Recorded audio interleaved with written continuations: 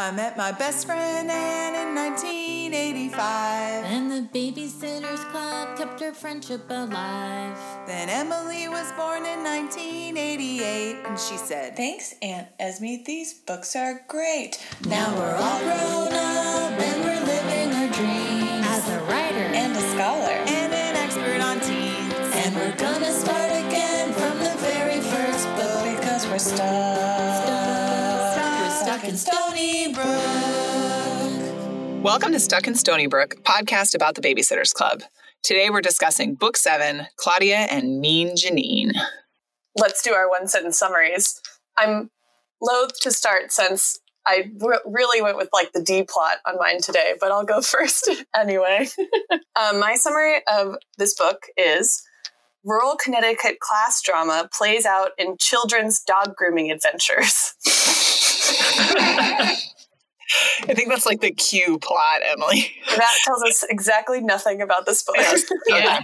So I have supposedly irresponsible 13-year-old cares for ailing grandmother and many babysitting charges, semicolon, learns lessons about siblinghood in the process. I guess that counts as one sentence. That's interesting. It definitely does. Mine is really one sentence. Mimi has a stroke after a contentious trivia game with the Kishi sisters. Damn. Yeah, they just straight to the point there. I couldn't deal with the central plot in my one-sentence summary, or I would have cried. You had to avoid it straight ahead. Yeah, this book was so traumatic. You guys, we should probably back up and tell you about the members of the podcast. I'm Esme Schaller, an adolescent psychologist. I'm kind of bossy, but I have a big heart. I'm Emily Crandall, a feminist scholar. I'm a total individual, and I like health food. And I'm Annie Chikala, a freelance writer, a mischievous pragmatist with a sweet tooth. If you want to learn more about us and how we know each other, you can check out our prologue episode. Okay, so Emily, you mentioned crying in this book. I think we all shed some tears. Yeah, it's a stressful book. It's a really stressful book. So as I said in my one sentence summary, Mimi, Claudia's beloved grandmother, has a stroke. And a lot of, I would say at least 40% of the book deals with Mimi and her stroke. And then kind of like how it brings to light her relationship with her genius sister, Janine. And also there's a lot of care for Mimi, like after the stroke in her physical therapy and speech therapy. It's very dark. It's a little dark. And I think when I was, and like when I was a kid and reading this, I don't know if I cried when I was younger and I read this, but I definitely felt like you think about your grandmother and death. Like I feel like I probably didn't think about death very much also before this book, and maybe after this book, all I thought about was death. Dude, yes. I'm trying to remember when I got, like, when my melancholy and my love for books began to overlap, or like what, I don't even know how you would even begin to say something causal about that. But like I reread The Sisterhood of the Traveling Pants series over and over and over again, specifically because they made me cry. And I don't remember crying reading The Babysitter's Club, but there's no way that I didn't. No way. I was fucking sobbing reading this book in my 30s. It's interesting. What parts got you guys? Because this one doesn't get me as much as some other ones in the series. I'm wondering if that's partly because I didn't have any grandparents. Like my grandparents were all dead before I was born, except for one. My paternal grandfather died when I was 2. And you both have very present grandparents in your life. And so I'm wondering if that's part of it. The sister stuff gets me. So the other plot relative to the title is Janine and Claudia kind of wrestling with their positions in the family and who they are to each other, who they are to their parents, who they are to Mimi, and this kind of consistent misunderstanding that's happening between them. Janine being the 15-year-old genius, or 16 at this point, I guess, and Claudia being the 13-year-old artistic, popular, funny person, and how they're both kind of envious of the other. So that stuff really gets me in this, but the grandmother stuff, is sad. Don't get me wrong. I'm not like, F Mimi. Like, I'm like, I worry about her, but But it doesn't, I don't think it stabs me in the same way that it stabs you guys, because I don't have that relationship in my life. Well, I think the sibling stuff also gets to me because I feel I had not quite a contentious relationship with my brother, but, there is like misunderstanding or place in the family, and how when, Scott was smarter and like I was like more athletic or whatever. But the parts that made me cry were the part where Claudia goes into Janine's room and like the glow of her computer is hitting her face. And she's like, it looked like Janine had been crying. It really got to me. Emily's like, yes. Yeah.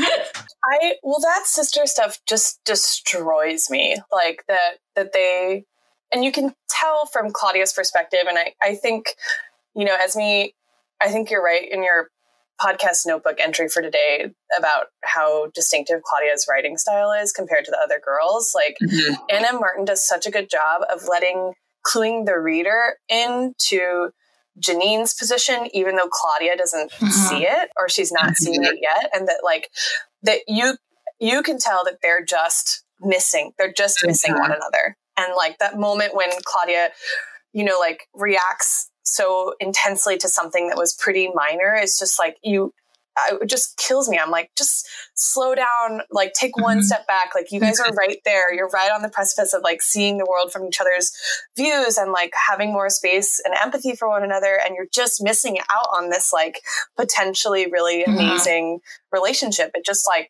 destroys me. It destroys me. Yeah. There's that part in the beginning when Claudia says she almost hits Janine. Like she raises her hand, but I was like, whoa, Claudia. And I don't know, it made me think, I think that the title of this book is not a good title because I feel like Claudia is kind of the mean one, right? It's like Janine's not the mean one. Yeah. Yeah, I think, talk about dialectics. We talked about them a little bit in the last book. But I think this thing that Emily's saying about how Anna Martin lets us see each person's perspective. And I think if you're Claudia and you think that Janine only cares about her computer and her books, and she doesn't want to care for Mimi and she doesn't want to come join in with the family. And if you're Janine and you're hurt and you're not invited and you think you're not needed, it's very easy to see how the two of them are judging the other one from where they're sitting when they're both just sad. I'm going to cry again. Yeah. But it's not, it resolves. It has some lovely things in the end. Obviously, Mimi doesn't, unhave her stroke, but she's building toward recovery. And then, Janine and Claudia finally do talk about some of these things, and Janine comes out of her room more, and Claudia tries to be more patient. So I think they get there.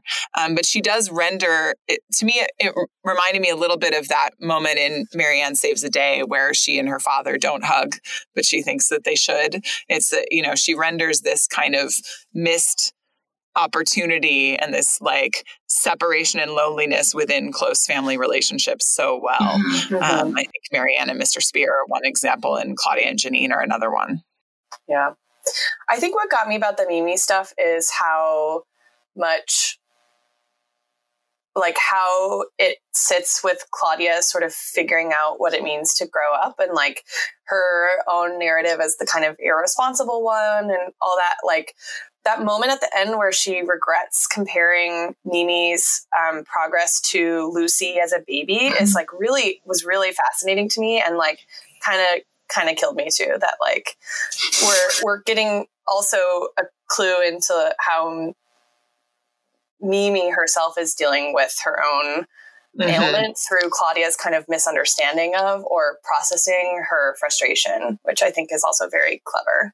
Absolutely. So for the audience's benefit, Mimi has a very serious stroke where she loses the function of kind of the right half of her body, and she has a pretty serious case of aphasia and can't remember a lot of her words. Some of the words she remembers are only in Japanese. She's having a hard time communicating. And so she has to kind of use flashcards and drill and practice her language skills and build many of her basic skills back up, which is why Claudia compares her to Lucy at one point. In her mind, she doesn't say that to Mimi, just to be clear. Well, I think one of the big revelations for me in this book is that, I self-identify as a Claudia, but maybe I'm more of a Janine. Say more. Well, just Claudia is portrayed as the pretty popular one, right? And she's more extroverted, and she's more social, and she really likes to hang out with her friends, and she has a lot of friends and a lot of activities she does, like art and babysitting. Whereas Janine is, she's more of just stays in her room and she just studies, and she doesn't have a lot of friends, and she's not confident in that way. And, as someone, 12, I would say, whatever, 10 to 17, I was very much just well, I'm just going to sit in my room and write in my journal and listen to Nirvana Unplugged on my cassette tape and be mopey or whatever, So in that sense, I feel I really empathize with Janine and her, she just feels she doesn't belong anywhere. And she kind of feels and her introverted nature. Yeah. And I'm super introverted. So, it's that feeling of someone who really wants to reach out and connect with someone, but doesn't know how to. Emily, do you like how Anne just totally erased me from 7 years of her life? Made it seem like she was just in her room by herself for our entire teenage years. Oh yeah, you weren't there at all. Yeah. No. I think I knew you then. You were you were Christying around, and you're whatever, student body president, homecoming queen, whatever. Oh, I was there. I remember that.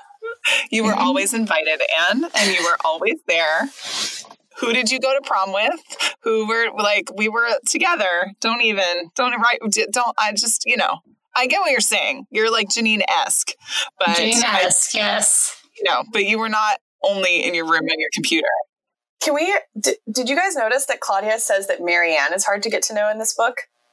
Ha! No. Because Dawn says that about Claudia in the first Dawn book, which I thought was interesting. Yeah. I was just thinking about introversion. Yeah, that would undo a little bit of Dawn's implicit racism if it's just a comment that several of them make about each other across the series. Yeah. Or maybe Claudia saying that about Marianne is an indictment of Marianne's also casual racism. Fair enough. She's not getting to know Claudia. She's getting to know Claudia the least because she's Japanese American. Yeah.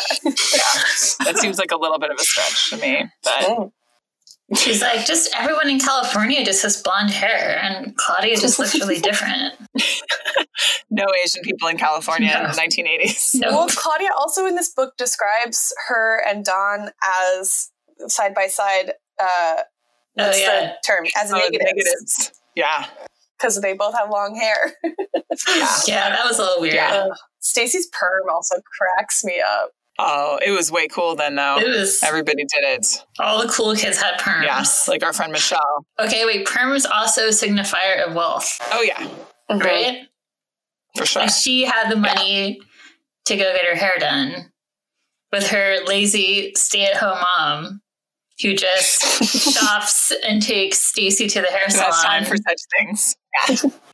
All right. Emily, what sociopolitical stuff did you notice in this book between your tears? There was only one thing that really jumped out at me. So the subplot of this book, not the Q plot about Christy's dog Louie that I summarized in my sentence, but the actual subplot is that the girls, it's summertime. So the girls, after the success of their week of babysitting 14 kids in the lead up to Christy's mom and Watson's wedding, Christy has the idea, of course, to do a sort of like summer camp style thing. They call it a play group, where like 3 mornings a week they set up in Stacey's backyard because Stacey's mom doesn't work, and so they figure it'd be good to have an adult around. And like all their normal babysitting charges, can go in and out, and they charge $3 a kid a morning. And so one of the things that happens is that on one of the mornings, so Christy also moves in this book, which is underplayed a little bit. We get a hint of the people who move into her old house at the very end, the Perkinses. They call asking for a sitter, and Christy takes the job, but there's like no mention of whether she feels weird about babysitting new kids in her old house, which I thought was kind of interesting. And I thought that was weird too. Yeah, but I wonder, I don't remember this subplot at all, so I'm curious to see whether that like is an emotional hurdle for her or trial for her at any point. But one of the days when they're moving, Christy's mom, Edie/Elizabeth Thomas, shout out to Michelle, makes David Michael take the dog because he's like got into the trash and got spaghetti all over the house or whatever. And David Michael has the idea, or is like worried about the poor mutt Louis, whose great grandfather was not a collie, but was a sheepdog, like moving to the rich side of town with all the purebred dogs. This, like that too. I was like, poor David Michael, this kid has already like completely absorbed all of the social pressures. I know around like class status and like how you have to perform it, and like the fear of sort of transgressing those norms and like how you will be socially punished. And he's like worried about Louis around purebred dogs in this rich neighborhood. He's like, oh, we have to give him a bath so he looks nice. And then he's like, what collar does he like dress him up in? His plaid leash. Yes, of course, his plaid leash. But there's a moment when they're like, okay, great, we'll use this playgroup to give Louis a bath. And at the end of it, I'm going to read it. At the end of this chapter, this is chapter 9 or 10, maybe 10. Yeah. So page 100. All the kids are soaked, but Louis looks nice. And Claudia concludes, when the morning was over, Louis was a canine masterpiece. Stacy had French braided his fur. That's a side note. Charlotte had tied a ribbon at the end of each braid. Margot and Mallory had painted red nail polish on his claws. David Michael had run home long enough to find his plaid collar. The children inspected him critically. Does he have any clothes? Asked Nikki. A sweater or something? No, said Christy, but I think he's dressed up enough. Now, if he can just stay this way until tomorrow. The children began to go home. David Michael was the last to leave.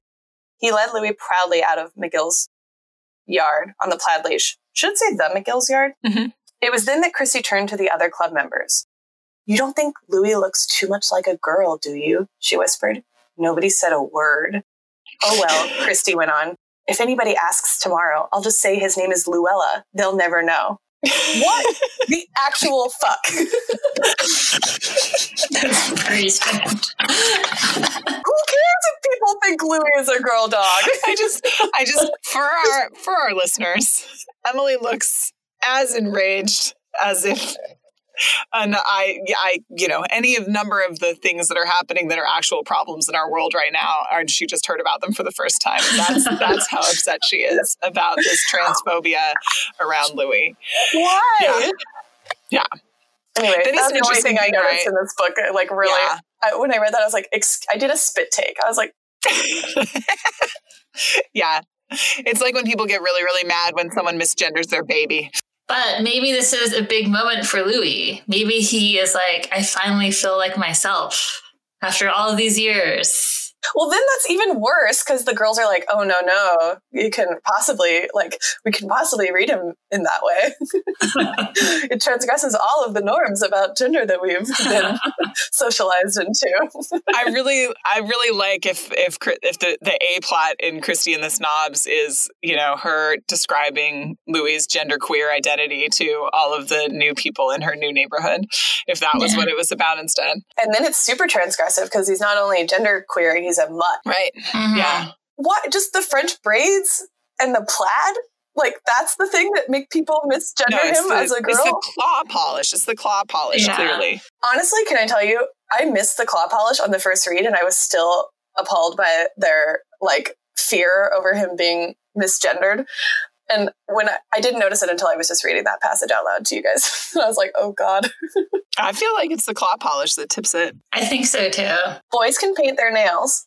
Sure. I agree. But not in 1987 in Stony Brook, Connecticut, in the rich part of town. I know. So many layers of oppression for poor Luella. Now I'm worried about Louis. Anyway, Okay. that was my right. that was the politics of this book for me. Okay. My basic psychology read, I thought they did a really nice job for all of the nuanced interpersonal reasons we already talked about. And the other thing that's a big plot in this is that Claudia thinks she caused the stroke. As Anne intimates in her one-sentence summary, she gets mad at Mimi and yells at her, and then Mimi has a stroke a little bit later, which is a really common thing for kids and even teens to believe that they caused bad things to happen when they happen in time like that. So the scene where Mimi disabuses her of that notion is also another one where I cried. It was very sweet. Yeah. Getting choked up thinking about it. So that, A+ on kind of the basic developmental psychology in this book. Nothing giant. We see some little nice highlights too of Claudia's understanding of how to teach things when people don't learn super easily. So there's a couple moments where she's like using mnemonics to reteach Mimi words. Like she's helping her learn chair, and she says, "Picture a chair, cherries exploding." Emily's making the universal sign for sobbing as she reads that. So you see how like Claudia's own experiences with whatever her learning disabilities may be, her ADHD, allow her to help break things down for Mimi. So that was already really, really nice. She says something like, "I had enough trouble in school to know what will be easy." So all of that was really nice. The thing that I found myself thinking about a lot was personality, and the way, because there's a lot of setting up in this book of how Mimi's different from her parents and how Janine and Claudia are different from each other. Not as much of the different personalities of the girls as we see in many of the other books, but that's of course a theme of the whole Babysitters Club series, right? Is kind of who do you see in each of the girls? So thinking about this, and given that we all identify, kind of mostly as one babysitter or another, but we agree that we have different kind of shades of some of the other ones. Emily's a Dawn with some Mary Ann, Anne's a Claudia with some Stacy and some Mary Ann, things like that. And some Janine. Oh yeah, and some Janine, sorry. And a lot of Janine. So we actually got a listener email about this very topic. Yeah, so occasionally we get some listener email. Maybe we've gotten 2 so far, and this is one of them. You can feel free to write to us, stuckinstonybrook@gmail.com. Yes, please write us. We like email.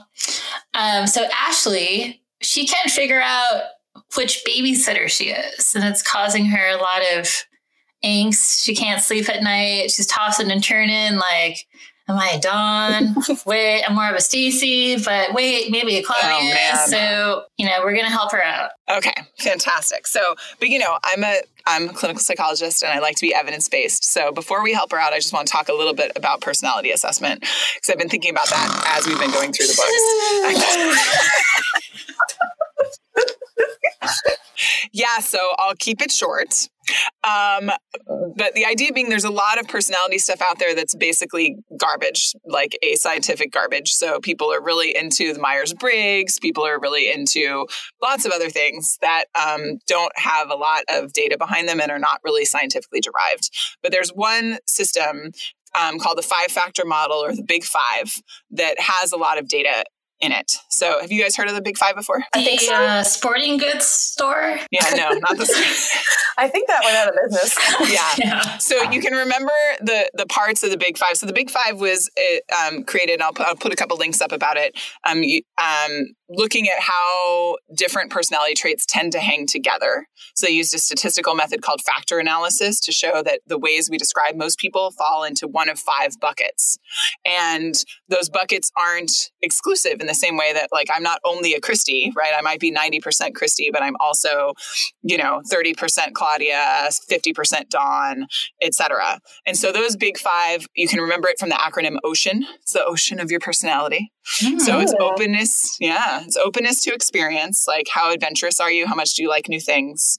Conscientiousness. How reliable are you? How organized? Extroversion. How outgoing versus not. Agreeableness. Do you like to go along with things and get along with other people and kind of be flexible, and then neuroticism. So how much sort of negative affect do you have day to day? And you can be high on all of them, you could be low on all of them, or you can be varied amounts. So I'm high on basically all of them. I'm a little lower on neuroticism, but I'm very high on everything else. Some people are more in the middle. Some people are highest on one and then low on all of them. And I'll throw up an assessment that people can take if they're interested in their real Big Five. Mm-hmm. But for the purposes of the podcast, we thought we would come up with a BSC Big Five. And we could then help Ashley by figuring out what percent Christy, what percent Claudia, Stacy, Marianne, and Dawn. And as we meet other members in the future, junior members, associate members, maybe we can add some subscales, but it'll still be the Big Five. Does that make sense? Hell yeah. Okay, back up Wait, a second. question. Yeah. We have questions. What's your question, Emily? My question is, our percentages in our factor model, BSC Big Five, don't have to add to 100. Right. Okay. Yeah, I think we should follow, because it's not like that, right? They're not orthogonal. There's some overlapping things with each of them, and you could be a lot of several. Okay. So Ashley gave us a pretty long description of her, which I like. But so maybe Anne or Emily, you want to call out some of the things that stick out to you here. Okay, let's see. Good student, high achiever. Mm-hmm. Single parent mom, not a lot of praise and reinforcement at home. Shame averse. Yeah, got at least a little Marianne in there. Conscientious, generally competent, a doer. Matters to be seen that way. Mm-hmm. Intensely shy as a young person. Seems relevant. Mm-hmm. Important. Does not remember when you got your period. That must have been middle school. Oh, well, so that's going to be at least 50% Dawn then, right? Because Dawn's right in the middle. Dawn's gonna get her period tomorrow. That's our Yeah, in every book. Yeah. Patient, but under certain contexts, quick to irritate. I think that seems important. Pathologically punctual. Okay, stock market club. I'm getting a strong Stacy vibe from the stock market club. Swatch watch, no. Though Stacy is a Swatch watch wearer. Yeah. That's true. Where yours and Stacy's personalities overlap.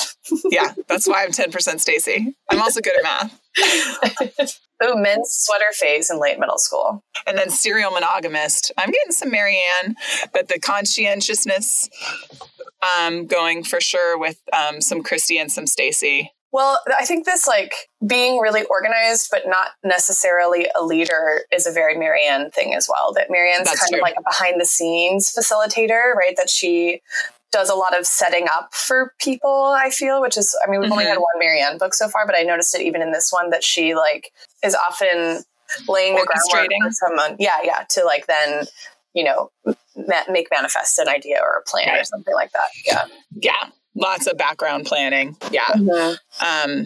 But she's also saying she's usually the one that's taking the lead in groups and making plans and coming up with ideas and stuff. So I think there's some Christy stuff there as well.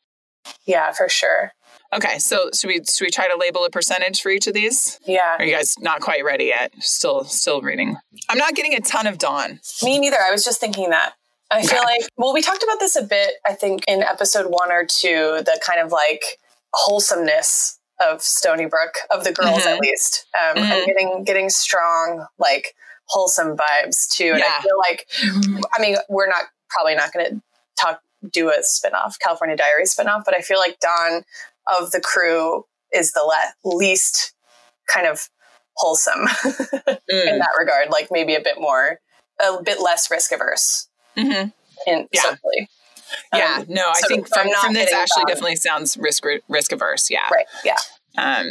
Yeah. So, I think that's a Marianne trait, because Christy is very kind of innocent, and we're talking about the tracking the babyish trope, but she's also impulsive. Mm-hmm. And so, which is not risk averse.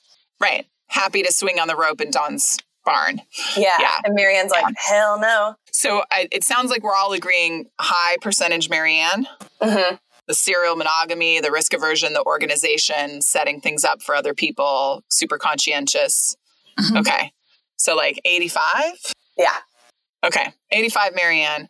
Are we going 0 Dawn? Yeah. I don't see much Dawn. Yeah. Okay. Especially, curly hair. It's a personality trait that Dawn doesn't have. Okay. What about Claudia? A little irritability. Hey. I see a little bit of Claudia because she seems to have cared a little bit about what she looked like. Like, yeah. Snap bracelets, stirrup pants, side-tied shirts, aggressive men's sweater phase in late middle school. Yeah. But not a ton, like 15? Yeah, like I'd say 11.5. Very specific. All right. And then I do see some Stacy. I see kind of overly responsible, first job at 15, stock market club. I feel like shame averse is also a Stacy thing too. Oh, yeah. That's both a Stacy and a Marianne thing. Yeah. But like not a Christy thing. Okay. So like 50 Stacy? Yeah, I was thinking 50. Okay. 50 Stacy and then some Christy, but not a ton, right? But I think more than 11.5%. Yeah. Yes. I think between Stacy and Claudia. Like 30. Yeah. All right.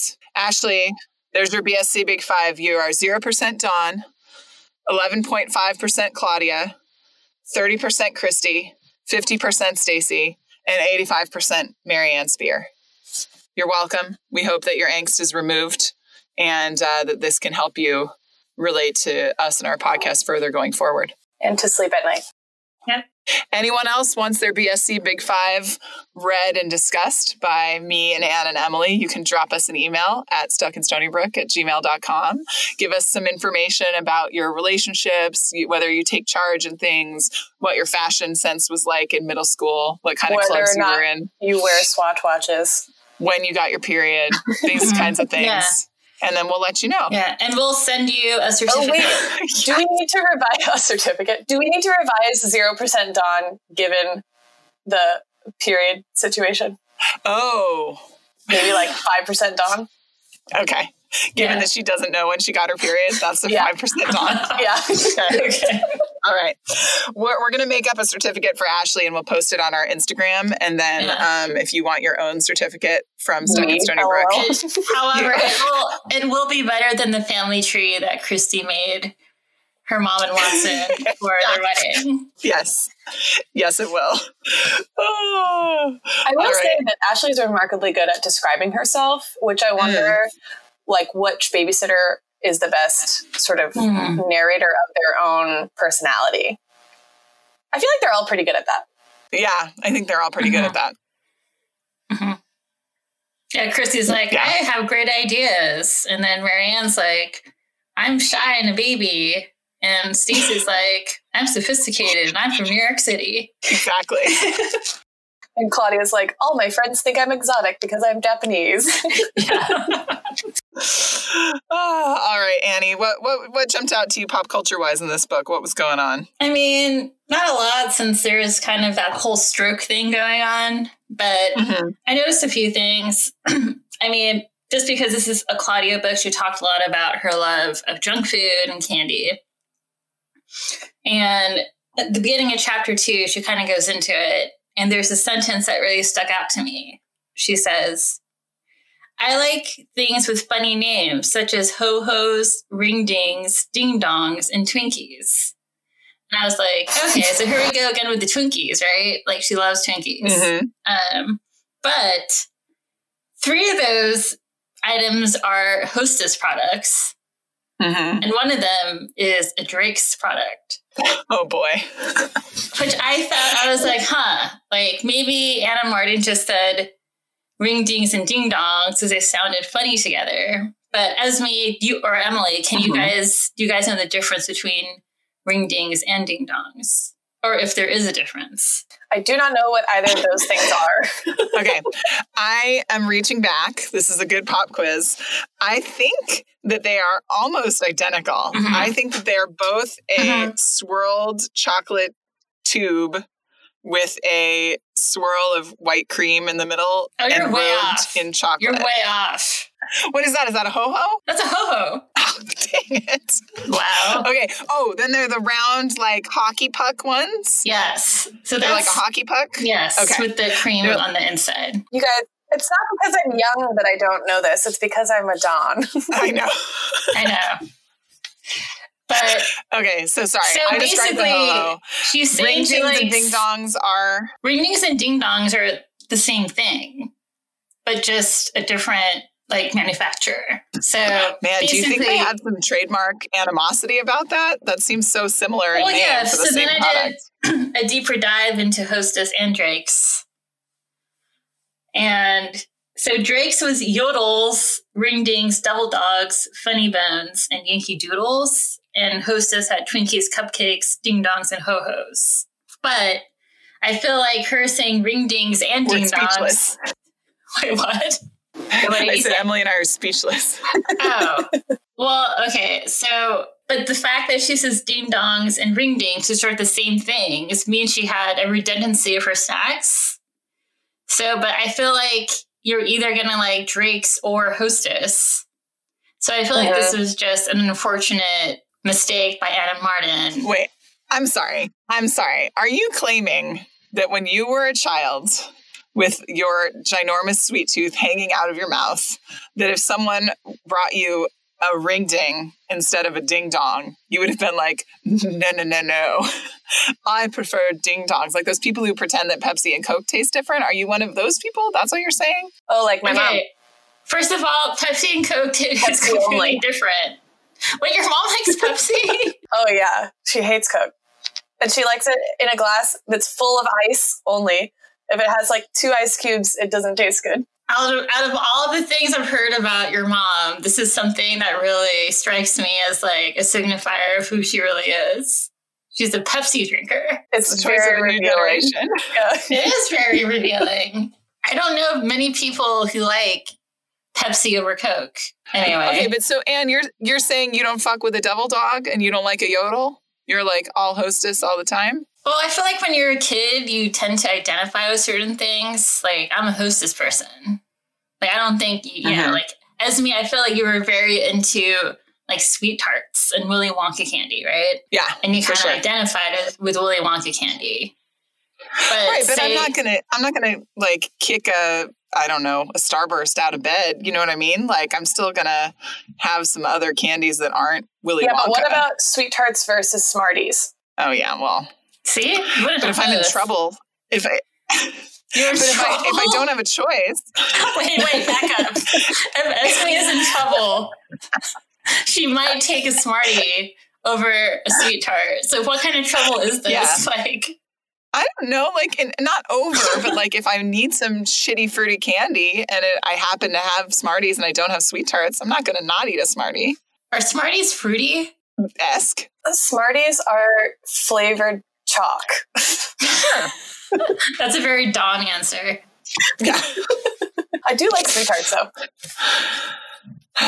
Okay. Anyway, so point. that's just an observation I made. That really stuck. So Claudia's indiscriminate is your point. Yes. Again, also or the very Anna Martin. I think Anna Martin just wanted to rhyme ring ding and ding dongs. Yeah. Well, because she's good. Because that's funny. That's a funny. She's not wrong. That was a good choice that she made. Right. Since you brought up Starburst, Claudia never brings up Starburst as far as I remember, but everyone has a favorite Starburst flavor. And I feel like, people are very, adamant about that. Mm-hmm. So I would like to hear your favorite Starburst flavors, because I feel like they tell a lot about someone's personality. I mean, everybody's a strawberry, right? Is that red? No, That's it's pink. Pink. What's red? Cherry. I'm the inverse. I have a least favorite Starburst flavor, and that's orange. Orange. Yeah, Sure. but I like all the other 3. Why you don't like orange, but you like lemon? Mm-hmm. It's better. They're different. Interesting. See, I feel like yellow is my least favorite. I love lemon flavored anything. Like the lemon Jolly Rancher was my favorite because it's sourer, and they make orange a sweet citrus, which just like pisses me off. It's like a little bitter in the wrong way, like not like a good marmalade. It's like they tried to make it different from the lemon and lime. Yeah, I'm with Emily on this. I like lemon basically anything. Yeah. So wait, what's your favorite? I like strawberry. Yeah. I feel like that's pretty common. But so I have a little workplace story. So at an office I worked at, there was always a bowl of Starburst out. And everybody, for some reason, no one liked the yellow one. And that was everybody's least favorite in the office. So by the end of the week, there were always yellow ones left at the bottom of the bowl. Oh. But there was a woman I worked with who I didn't really like, and she goes, "Oh my God, yellow's my favorite." And I was like, Is this where we learn that Anne doesn't like us? Yeah. So then you just about liked the her. story we just told. so basically, anyone who likes yellow Starburst sucks. Sucks. That's fine. Okay, but which is your least favorite, Anne? Is yellow is your least? Even you like yellow worse than orange? Because an orange Starburst is kind of an affront to candy, I feel like. You think so? Huh. I'll have to they're revisit really not it. good. Like they're worse than other orange flavored candies, I feel like. Well, there's not a lot of orange flavored candy out there. Like an orange Skittle doesn't upset me. Oh, Skittles is a whole other I can thing. mess with an orange Skittle. Yeah. We'll get into Skittles in the Yeah, next we've been talking about Starburst for 4 minutes. we can cut this entire part out. No, we're not. Okay, so another thing I started thinking about is Janine and how this is the first book where we really get to know her. And I feel like she has been unfairly portrayed in past books. And also, you know, we get to know her more in this book. And I was like, who is Janine Kishi? Like, she's always on the computer. And I'm like, what are you doing on that computer? Because there's no internet right now. So she's just typing on a screen. Oh, she's becoming a physicist.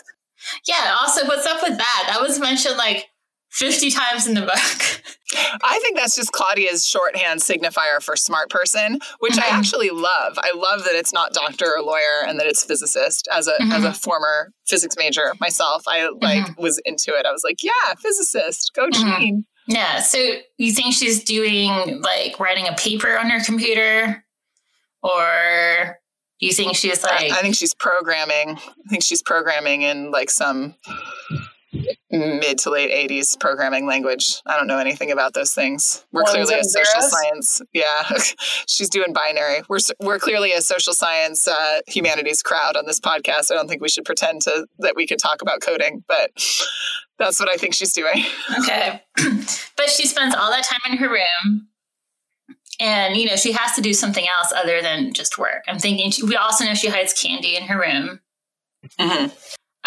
So I started to, you know, sort of think about, like if Janine had her own book, what would it be about? Like, what does she do? You know, does she have friends, whatever? So then I started to look up some fan fiction about the Babysitters Club. And I found this really interesting one where, I want to give credit for this. Her name is Nothing to Lose 18. And she has this entire storyline about Janine having a crush on Charlie Thomas. Which I think is pretty cool. Yeah, they're only a year apart. They live across the street from each other. Right. I could get behind that. I like them both. Yeah. So I'm going to read some passages from this. Okay. So I'll set the scene where Charlie is picking up Christy from Claudia's house because Janine was tutoring Christy with something, helping her with a paper or something. So Charlie picks up Christy and they're driving home and Christy is like, "Ooh, do you want to read the paper I wrote?" And he was like, "Okay." So Christy hands him the paper and he noticed there's a sticky note stuck to the bottom of it. And he's like, "Oh, what's this?" And he just takes it and he's like, "I'm going to read this later." So Charlie took off like a shot up the stairs and into his bedroom. Collapsing onto his bed, he pulled out the sticky note and looked at it for the first time. And here's what it says. Janine Kishi plus Charlie Thomas. JK plus CT. Janine Thomas? Charlie Kishi? No. Oh, Charlie, if you only knew. I love you. Oh, yes, I do. Note to self. Never attempt poetry again. Stick with sciences. So, and then it's mortifying. Charlie Poor felt a slow Janine. grin spread across his face, and there was nothing he could do to wipe it away. Not that he wanted to. He was perfectly content to just sit there and smile and think of her. Whoa. Wow. I know. And then later, they meet up and they actually kiss. What? Yeah. And it says, so he confronts her about the note. And Janine says, please, I beg of you, pay that note no mind. I was just scribbling down things and she was cut off by Charlie's lips pressing into hers. She didn't know what to do, and her brain mentally scrambled, attempting to figure out the answer to this new equation. Finally, she just stopped and let her instincts take over. Whew, is it getting hot in here? Yeah. I love some young adult sexual tension. Yeah. The kiss was sweet and gentle. Janine had never been kissed before. Not like this. When they pulled away, she was gasping, but she wanted more. Okay, so I'm going to stop now because it's getting... Now it's a porno. It's getting a little too steamy. It's getting a little too hot in here. Yeah. Wow. I love this plot line. I'm very Oh my excited. gosh. Okay, I was just going to say, so fanfic corner seems like it's going to be coming back pretty frequently on the podcast at this rate. Emily's raising her eyebrows up and down. Yeah. Wow. Okay. I feel like there must be so much shipping all over the place. Yeah. I never thought about shipping Charlie and Janine together, but it makes sense. They're like kind of the same age. Charlie seems very mature. Mm-hmm. Right? Yeah. He's cool and responsible. It makes for a good, like, I don't know, non-stereotypical kind of worlds colliding plot, which is fun, always fun. Yeah. So, like, a great teen movie in there somewhere from the 90s. Yeah. Yeah. Yeah. Nice. Nice, Anne. I'm glad you took us there. What? Are you? I am. Yes. So the one other little note I wanted to make was I'm concerned about Claudia's dental hygiene because she's eating so much candy, but what's going up with her teeth? You know, like, is she like 40 now and she has like dentures? She didn't care for, she ate too many Twinkies. Okay, but they don't show any of them really engaging in what in psychology we call ADLs, activities of daily living. Like I'm presuming that they're all brushing their teeth and they're bathing and they're getting haircuts and they're washing their clothes. I think we don't need to see active scenes of Claudia's dental hygiene to know that she's taking care of business, do we? She could still have cavities, even if she brushes her teeth twice a day. Yeah. She's definitely got fillings. Yeah. In her I like 40s. how you brought up washing themselves. These are all things that are off camera, like their period hygiene. Yeah. Like, here's another thing. Who do you think wears deodorant? Oh, all of them. All of them? All of them. Yes. All of them.